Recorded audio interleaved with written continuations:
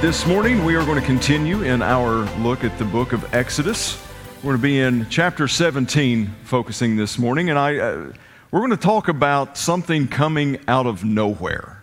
Have you ever just had a situation, whether it be bad or good or indifferent, that just kind of came out of nowhere, and like it was totally unexpected, you didn't see it coming, but boom, it happened. And then to add on to that, most of the time when these out of nowheres happen, there seems to be a tendency that we're already kind of in a dark place, maybe going through a difficult situation or kind of into a wilderness type situation, and then we're dealing with that, and then boom, all of a sudden out of nowhere, something else hits us.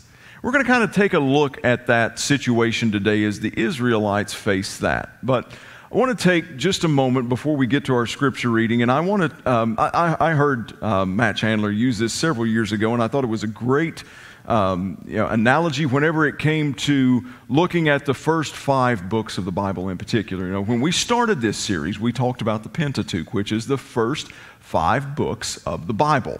Now, one of the things that we tend to do when we compartmentalize things in our mind is we see these 5 books as standing on their own, and they're not. All 5 of the first books make up one book, and it's better for us to think that these are 5 chapters of the same book instead of 5 different books, because they're all telling a narrative. They're all telling us a story. They're all giving us an account of the beginning through this nation of Israel that we're talking about right now. And it's kind of like, how many of you in here truly know Jesus and were fans of the 70s and 80s Star Wars? Okay, come on, it's fine. We do not deny Christ. We liked the 70s. No, I'm just playing. It's like, that's what we saw first. That's what we love. That's what we think. And then we went back and, we kind of saw the prequels, and we're like, the devil had his hands in this. So, it's okay. Star Wars nerds, it's okay. It's fine. You can be a nerd here. This is a safe spot for that. But then when The Force Awakens came out, like Episode 7, us who are Star Wars nerds, we have this impulse that everybody around us needs to be Star Wars nerds too. So we have to tell them about this, and you've got to come see this movie with me. It's the greatest thing ever. I can't believe they're making new ones. And I've heard rumors, and then we take them with us, and you can tell in the theaters who are the Star Wars nerds and who aren't, right? Because when the nostalgic moments come up, like you see R2-D2, and you're like, yeah! And then you see the Millennium Falcon, you're like, oh! And then Han and Chewie pop up, and like a tear. It's like literally like a tear comes out, and you're just like, it's the greatest thing ever. And the non-Star Wars nerds are like, is that a big dog? Who's the guy that's got the big dog that walks on 2 legs? See, there's a backstory to this, and if you don't know what's kind of led up to this moment, then you're just kind of confused. You're just like, all right, I don't have a clue what's going on here. And I want to keep reminding us periodically that as we go through the book of Exodus, that's what we're dealing with here. Because, if you're not following through with this narrative, if you're not familiar with the book of Genesis, if you're not familiar with the story that's being told so far in the book of Exodus, then you're going to be dropped into this wilderness experience and go, okay, why are people out here, like by the millions, just wandering around in the desert? Egypt's right over here. We've got other cultures and cities and civilizations around them. Why are they just wandering around the wilderness? So I encourage you, as we go along through this, continue to read this book, this Pentateuch, these 5 chapters, the first 5 of the Bible. Continue to read them and go over them, because they all tell the same story. Now, Israel, where we pick up in this story, Israel has crossed the sea. They're into the wilderness. The imminent threat of the Egyptians are behind them. Okay, Egypt is no longer a threat to them. We talked last week about now how their grumblings and complaining and their source of worry and anxiety came primarily from food and water. So God provided for that in His mercy, even through their grumbling and complaining. But now we're going to see something happen that I don't think that they were anticipating happening. So if you have your Bibles, turn to Exodus chapter 17. And we're going to be reading verses 8 through 16. Exodus 17, verses 8 through 16. Then Amalek came and fought with Israel at Rephidim. So Moses said to Joshua, "Choose for us men and go out and fight with Amalek. Tomorrow I will stand on top of the hill with the staff of God in my hand." So Joseph did as Moses told him and fought with Amalek, while Moses, Aaron, and Hur went up to the top of the hill. Whenever Moses held up his hand, Israel prevailed, and whenever he lowered his hand, Amalek prevailed. But Moses' hands grew weary, so they took a stone and put it under him, and he sat on it, while Aaron and Hur held up his hands, one on one side and the other on the other side. So his hands were steady until the going down of the sun. And Joshua overwhelmed Amalek and his people with the sword. Then the Lord said to Moses, "Write this as a memorial in a book and recite it in the ears of Joshua, that I will utterly blot out the memory of Amalek from under heaven." And Moses built an altar and called the name of it, "The Lord is my banner," saying, "A hand upon the throne of the Lord. The Lord will have war with Amalek from generation to generation." Let's bow our heads for a word of prayer very quickly this morning. Father, thank you for your word. Thank you that we are able to publicly read it, that we're able to publicly speak of it and learn from it. So this morning I ask that you would have your word spoken through me. Holy Spirit, as I ask often, please use your words and allow my voice to speak those words. Remove as much of my words and my thoughts as possible and inspire me to speak truth this morning.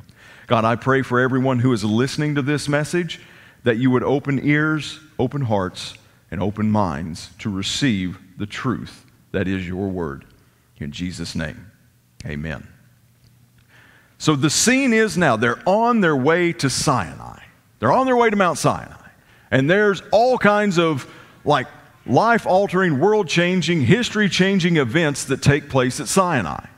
And we're building up to that. So we have them moving through the wilderness. Again, Egypt is behind them. That imminent threat is no longer there. And they're making their way towards the mountain. When all of a sudden, out of nowhere, Amalek comes and begins fighting them.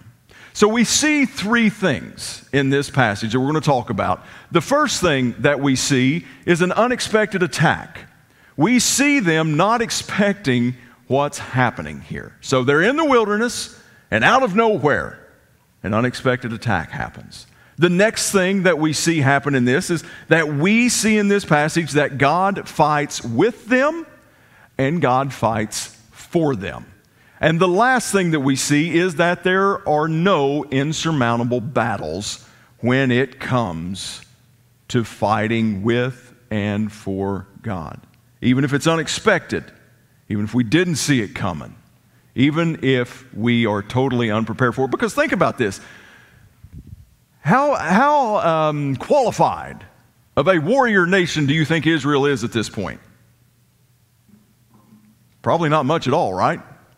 They've been in Egyptian bondage captivity 400 and some years, then they're led out. And the way that they're led out, they don't take up swords. They don't fight the Egyptians. God does their fighting for them. He fights their battles, and they go out, and then they come to this crossroads of a sea that they can't get across, and God takes care of that. So all of their deliverance up until this point, they've not had to really lift a sword. They've not had to lift any type of weapon. But now they're fighting this foe that came out of nowhere. So they weren't prepared. My money, all $5 of it, which, by the way, I'll let you know, Kim, your pastor's wife, married me for my money. I had $3 more in my pocket than she did when we got married. But anyhow, my money is on the fact that they were not prepared for battle at all. Now, this is a somewhat familiar passage for us, especially if you grew up in Sunday school and teaching. You remember this lesson, right? Moses going up onto the mountain, up on top of the hill. Aaron and Hur go with him. And while Moses' hands are extended and up, they are winning, right? The battle is going on. They are winning. But the moment that Moses' hands begin to drop, what happens? They begin to lose, right? The Amalekites begin to overtake them. So it says that Aaron and Hur would come alongside of him and support his arms. And what we were taught was that three very biblical principles from this passage. Number one, you need to be a person of fervent prayer. Amen? You need to be a person of fervent prayer. Number two, you need to surround yourself with people who are people of fervent prayer. Amen? And number three, you need to surround yourself with people that will help you in your moments of weakness. Amen?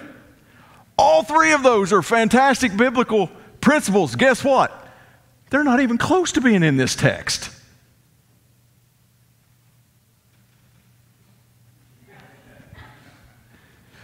I'm not saying that they're not biblical. I'm not saying they're not important. I'm not saying that you shouldn't do it. You should do all three of those. But nowhere in this text is that talked about. Again, it's important to make sure that we're reading, learning, preaching, and teaching from the context accurately. Amen? That's kind of important. So I just wanted to throw that in there to dash any Sunday school hopes you had growing up. And guess what? Noah's Ark experience wasn't fluffy. Rachel's nursery was done in Noah's Ark, and I think it was far cuter than the actual scene that took place. But we need to make sure that we're reading this in the context of what the Scripture is saying. Again, all three of those things, please do them. Please do them. But the staff of God, this staff that Moses had, remember we talked about it in chapter 3. Moses was asked at the burning bush, what's in your hand? He said, a staff.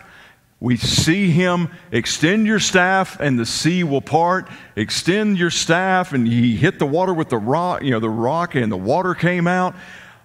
In most all of the plagues, we see that when God asks Moses to do something, he instructs him to use his staff. Extend the staff. All the way through this study of Exodus up until this point, the staff in Moses' hands represented God's power and God's judgment. So whenever the staff was extended and lifted high, his power was on display. And this ill-equipped, inexperienced Israelite army was victorious over a warring nation. But the moment that staff, the power, the judgment of God began to lower, that's when the tides of war turned. So just an interesting little side note there that is what the staff of Moses has represented up until this point in the book of Exodus. So I want to talk about this unexpected attack. It was one that they didn't see coming right here, that all of a sudden, out of nowhere, Amalek shows up. And we're going to talk about how all of this applies to us a little bit later in this message, but understand that Amalek was not a new foe. This wasn't like somebody was just kind of playing Risk and moving pieces on the Risk board and decided, oh, okay, well, I'm going to go attack the Israelites. You got to think about that, because word would have spread right now, wouldn't you think? I mean, it's not social media times back then, but news traveled pretty quickly of how the Israelites would have come out of Egypt, how God was on their side. I don't think that there's just a random attack that's going to come. It's like, oh, look, there's that army that God absolutely destroyed Egypt from, the world's biggest, most superpower nation, from an economy, from an army, from all of these governmental things, absolutely crippled Egypt, and God did that for them. Let's go pick on them. It's not a great battle strategy. But Amalek was not a new foe to the Israelites. You see, Amalek is Esau's grandson. Now, for those of you who have a little bit more exposure to the Old Testament history, Jacob and Esau were brothers. They didn't get along. There was some stealing of birthrights, there was some deception, there was some fleeing, there was some pursuing, there was kind of a fake makeup, and then they kind of started hating each other again. This was not a good relationship. Amalek was the grandson of Esau. The nation of Israel, do you remember who God changed his name to? Israel. So the nation of Israel was founded by Jacob. That's the line. So you have these two brothers, Jacob and Esau, and as the line goes down, you now have Israel and the Amalekites that have been warring for generations. And they had differences. They didn't like each other, and they wanted to see one another wiped out. This enemy was not a new enemy. Unexpected, yes, but not a new enemy. We also see that God fights with and for, and we talked about this again with Moses, with the staff extended. This is the first time that God had really asked Israel to do anything from a physical sense. Like, I would have been sitting there thinking, oh, look, they're coming after us. They want to kill us. I can't wait to see what God does now. God, what are you going to do now? Is it like going to be like sand, swallow them up? I mean, are we going to have like a mummy episode with this big face coming with this sandstorm? What's going to happen now? And then God's like, no, you need to go fight. Anybody else up there I can talk to? Just curious. But now he's asking them to step up their obedience. God's asking more of them. But God did not neglect them. Remember, God always has a plan, and he's always working a plan, even if it doesn't make sense to us. So now they're being asked to do more for God than they've ever done before. And then finally, that the battles are not insurmountable. Again, my instincts, my thoughts tell me that they were not only outskilled in battle, but I'm guessing they were probably outnumbered as well. With warriors, with men and people of battle who were skilled to do this. And I think that these are three things that we really have to keep in mind as we look at this passage of Scripture. Because we see how God delivered them. And then at the end, we see where they were wiped out. And God was saying, listen, Moses, you need to write this down. You need to tell Joshua that I'm going to wipe out Amalek. I'm going to give you the ultimate victory over this enemy. So what does this mean from us? We see this little blip on the radar, so to speak, in their journey towards Sinai. Towards one of the greatest moments of destiny that they have this side, the wilderness side of the promised land. They are attacked, and we see Moses, who recorded this history, pause long enough to tell us about this moment, about this battle, about this out of nowhere attack. I think there's some things that we can learn from it too. Like we said at the beginning, we face unexpected attacks, right? Like that's nothing new for us. Well, guess what? The good news is the Bible in the New Testament tells us that we're going to face these things as well. And I want us to look at some of the scriptures up here. 1 Peter chapter 5, verses 6 through 8. This is to the New Testament church, which is us. Humble yourselves, therefore, under the mighty hand of God, so that at the proper time he may exalt you, casting all your anxieties on him because he cares for you. Be sober-minded. Be watchful. Your adversary, the devil, prowls around like a roaring lion seeking someone to devour. What Peter is telling us here is just like the Israelites. It doesn't matter what season we're in, whether it's good, whether it's bad, whether we're on cruise control and just coasting through this, your enemy is out to devour you. He's out to deceive you. He's out to catch you at the moment that you least expect a battle to come about, a moment where you have your defenses down and he attacks. But Peter's saying that do not fall for this. Be sober-minded, be level-headed, think clearly and understand that the battle that we face in our life never ceases. And I think that probably most of us in here could say amen to that and testify to the fact of there always seems like there's something that I'm fighting. Right? Be watchful, for your adversary, the devil, prowls around like a roaring lion, seeking someone to devour. See, he's looking to catch you off guard. He's looking to catch you at your weak moments, at the time when your guard is down, when you are either so done with the situation in the wilderness that you're in that you get like Jeremiah, you get like Ezekiel, and you're just like, I'm done. I don't care anymore. Or he wants to get you in a spot that everything's going so well for you, you think, man, this is great. What could go wrong here? Understand, folks, that your enemy, the devil, never takes a moment off in his plans and his schemes to attack you. So I believe that's why Peter prefaced that with verse 6, humble yourself, therefore, under the mighty hand of God, and understand that he's God. We're not. We need to humble ourselves, that in the proper time he may exalt you, casting all of our anxieties on him, because he cares for us. So understand that you may feel like you're the only one. You may feel like you're on an island when you're being attacked out of nowhere, but rest assured, each and every one of us in here will face unexpected battles. The enemy will come against us at times that we are completely and totally taken off guard.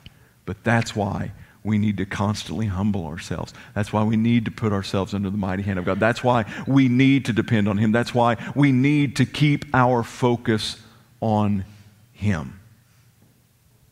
Now, the next thing that we see in the New Testament is from Ephesians 6:10 through 12, where it says, finally, be strong in the Lord and in the strength of his might.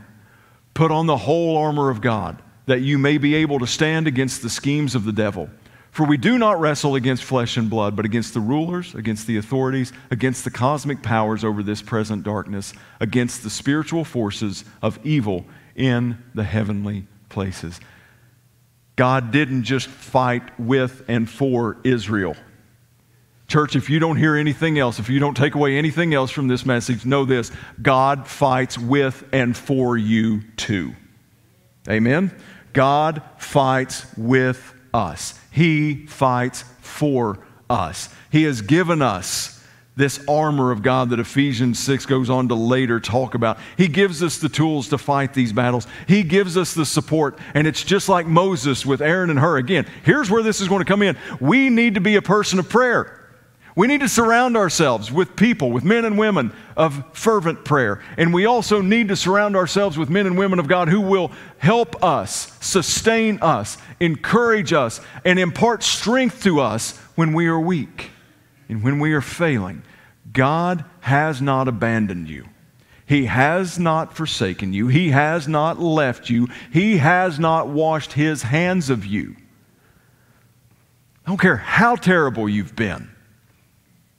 God has not washed his hands of you.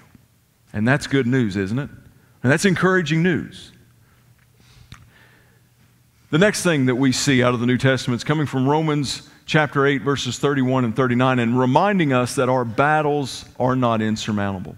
The battles that you face that catch you completely off guard, that you may not have been expecting, no matter how big they are, no matter how many of them there are, no matter how intense it is, our battles in our relationship with God, when we have God on our side, they are not insurmountable. Romans 8, starting with 31. What then shall we say to these things? If God is for us, who can be against us? He who did not spare his own son, but gave him up for us all, how will he not also with him graciously give us all things? Who shall bring any charge against God's elect? It is God who justifies. Who is to condemn? Christ Jesus is the one who died. More than that, who was raised, who is at the right hand of God, who indeed is interceding for us.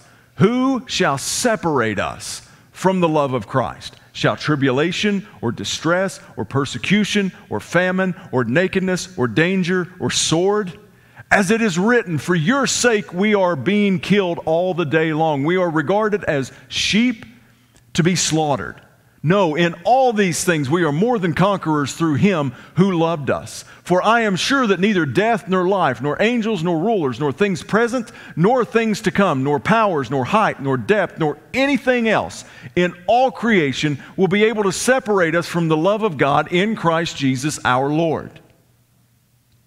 Whew, if there's ever a point to say amen, that's it right there. Absolutely nothing that I said. Go with that. Amen.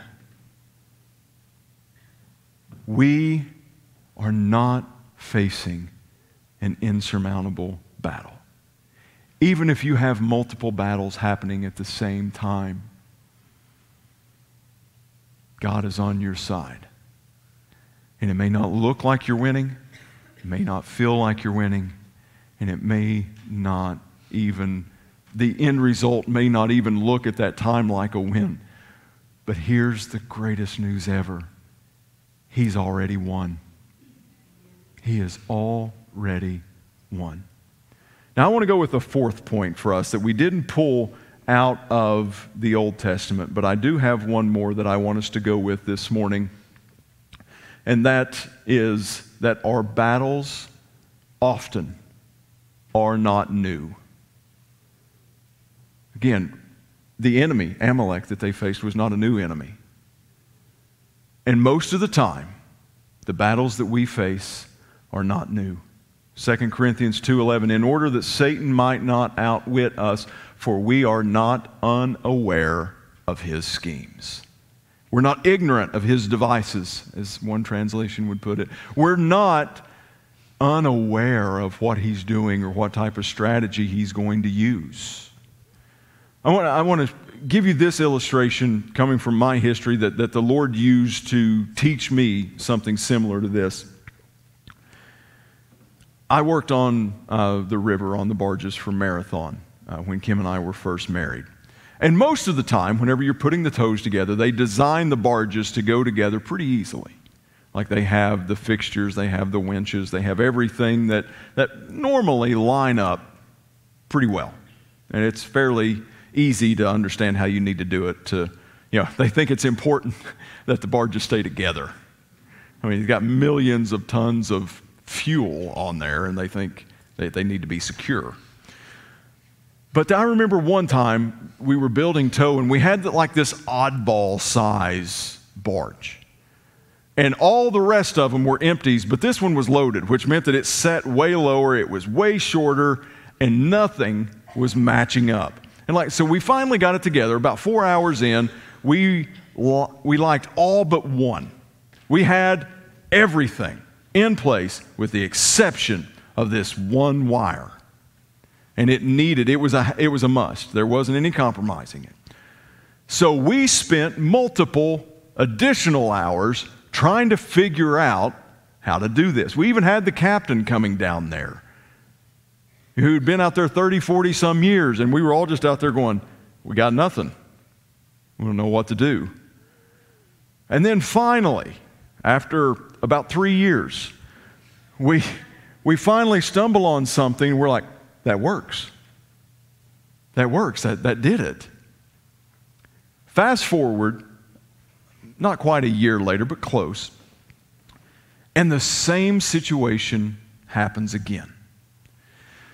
All empties with this one oddball little sized barge that was lower, that was shorter, and all of these things. How long do you think it took us to figure out what wire to put on there that time? Like it didn't, like we weren't there for 3 years again. Why? Because we knew what worked. So we didn't waste all of our time, energy, all of that stuff trying to find something different because we knew what worked. Can I tell you that I believe that our enemy's the same way with us? He knows what works with you. And there's no reason for him to stand around and try to figure out something else. You ever notice that? I would be interested by a show of hands. How many of you feel like you've been, at least on one front, fighting the same battle for years?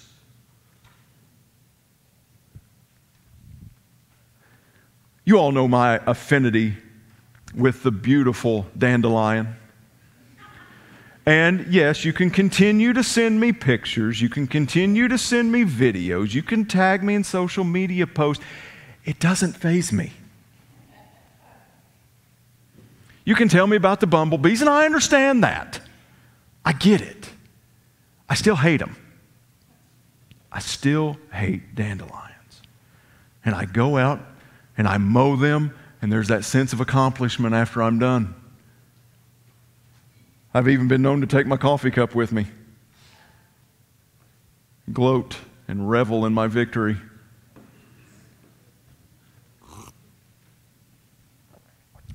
But then the next morning, evil has blossomed again. Why? Because I've just removed the evidence of it. I just took the dandelions and I cut them. I just chopped them off. All I did was remove the evidence. And then the next morning they're mocking me. Why? Because I didn't get rid of the root system. See, that's the same thing with our lives. Whenever we have a weak point, whenever we have a source that the enemy knows that, oh, okay, they've just removed the evidence of it again. Don't worry, it's coming back. And see, we have this false sense of security, this false sense of victory that, hey, the evidence has been removed. I've struggled with this for years, and I finally have gotten victory over it because I removed all the evidence. I hid everything. But church, if we don't take care of the root system of the problem, then we could actually have an extended period of time to where we think we're victorious.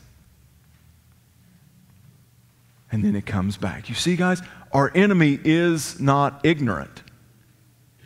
He is not dumb. He knows what works. And he will come at you over and over and over and over again until that root system is taken care of. And that root system, the way that is defeated is by this. Jesus Christ has already won the victory. Amen? Any battle that we could ever face, Jesus has already won the victory. And I've said this several times here, but still bears repeating in my opinion, that even though that Jesus has won the victory, we're still here fighting battles. There's still battles that happen, and we're going to address this. We're going to spend a whole sermon on this once the Israelites get kind of in to where they need to be. Not completely into the promised land, but getting close. We do not, as believers, as Christians, as men and women, sons and daughters of God, we do not fight our battles to obtain victory. We fight our battles to enforce the victory that's already been won. You see, if the victory is up to me, I'm going to lose every single time.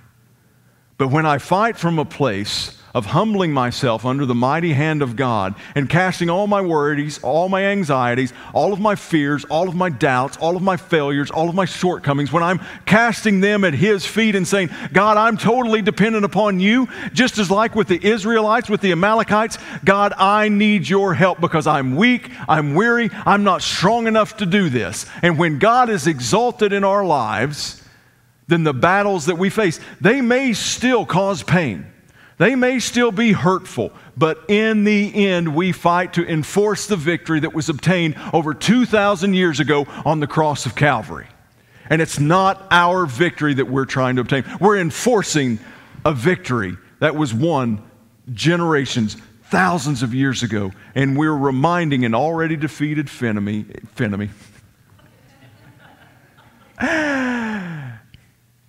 We're reminding an already defeated enemy / foe that he has been defeated once and for all. Once and for all. So what does that look like in your life? What's that battle look like? Some of you, we may have talked about it because, with this day, Mother's Day and Father's Day can be difficult days. Right? It's a great day to celebrate fathers. There's some of us who are missing our fathers. We still love this day, but it brings back a little bit of a source of pain, a little bit of a source of grief. Maybe you didn't have a great example of an earthly father. Maybe you had an earthly father that abandoned you. Maybe all of these maybe there was a father figure that abused you. So maybe it's a parent relationship, that one thing that always hangs up. Maybe it's a lack of relationship. Maybe if your heart has always been like, God, I just want that someone in my life, and it's not happened. That's the battle that gets recycled over and over and over in your head. What about those who maybe have wanted children for years and years and years, but they've been unable to have them, and the devil comes back and continues to put that in your mind? What about that work situation, that promotion that you didn't get, that you were the candidate, you were the best, most qualified candidate, and because of politics, they went over and put somebody else in that position? You see, it's these types of, maybe it's something that happened in here. Maybe it's an offense from a brother and sister in Christ that the enemy continues to put in front of you and trip you up. You see, guys, the battles that we face, the enemies that come against us, they are often not new. But the source of victory that we need to hold on to is more powerful than anything we will ever face. And I believe it's safe to say, I want to ask the praise team if they would to come back up. I believe that it's safe to say, we've said throughout this series, and this is something that I don't do in every message, and I need to get better at, and I understand I need to get better at, is where we see Jesus in these passages. We've talked about how Jesus is the greater Moses, and how Moses was a type of Christ. How amazing is it to know that we have a high priest, we have a Savior who is interceding with God on our behalf as we fight our battles. And here's the beautiful part. It was great that God called Moses to do it, but the beautiful thing and the greater thing about Jesus than with Moses in our lives is we serve a Savior whose arms never go down. He never gets tired. He never gets weary. He never needs our help. But when we depend on Him, the victory is ours. And that is something that we need to make sure that we're focusing on moment by moment, each and every day. Pray with me again, if you would. Father, thank you for this message. Thank you for your word and the encouragement that it brings to our heart. Thank you that we can understand that even though that we face foes and we fight battles, that God, we are not alone. And we're not the first ones to have to endure this. But God, you were faithful then, you're faithful now, and you're going to ever be faithful in our days ahead. And Father, allow that truth to penetrate our hearts. Holy Spirit, please seal this upon our heart and bring it back to our remembrance when we're facing battles, when we're wanting to give way to doubt and fear, that we have a God who stays with us faithfully. We have a Savior who died for us willingly. And we have an advocate who stays and fights with us continually. It's in Jesus' name I pray. Amen.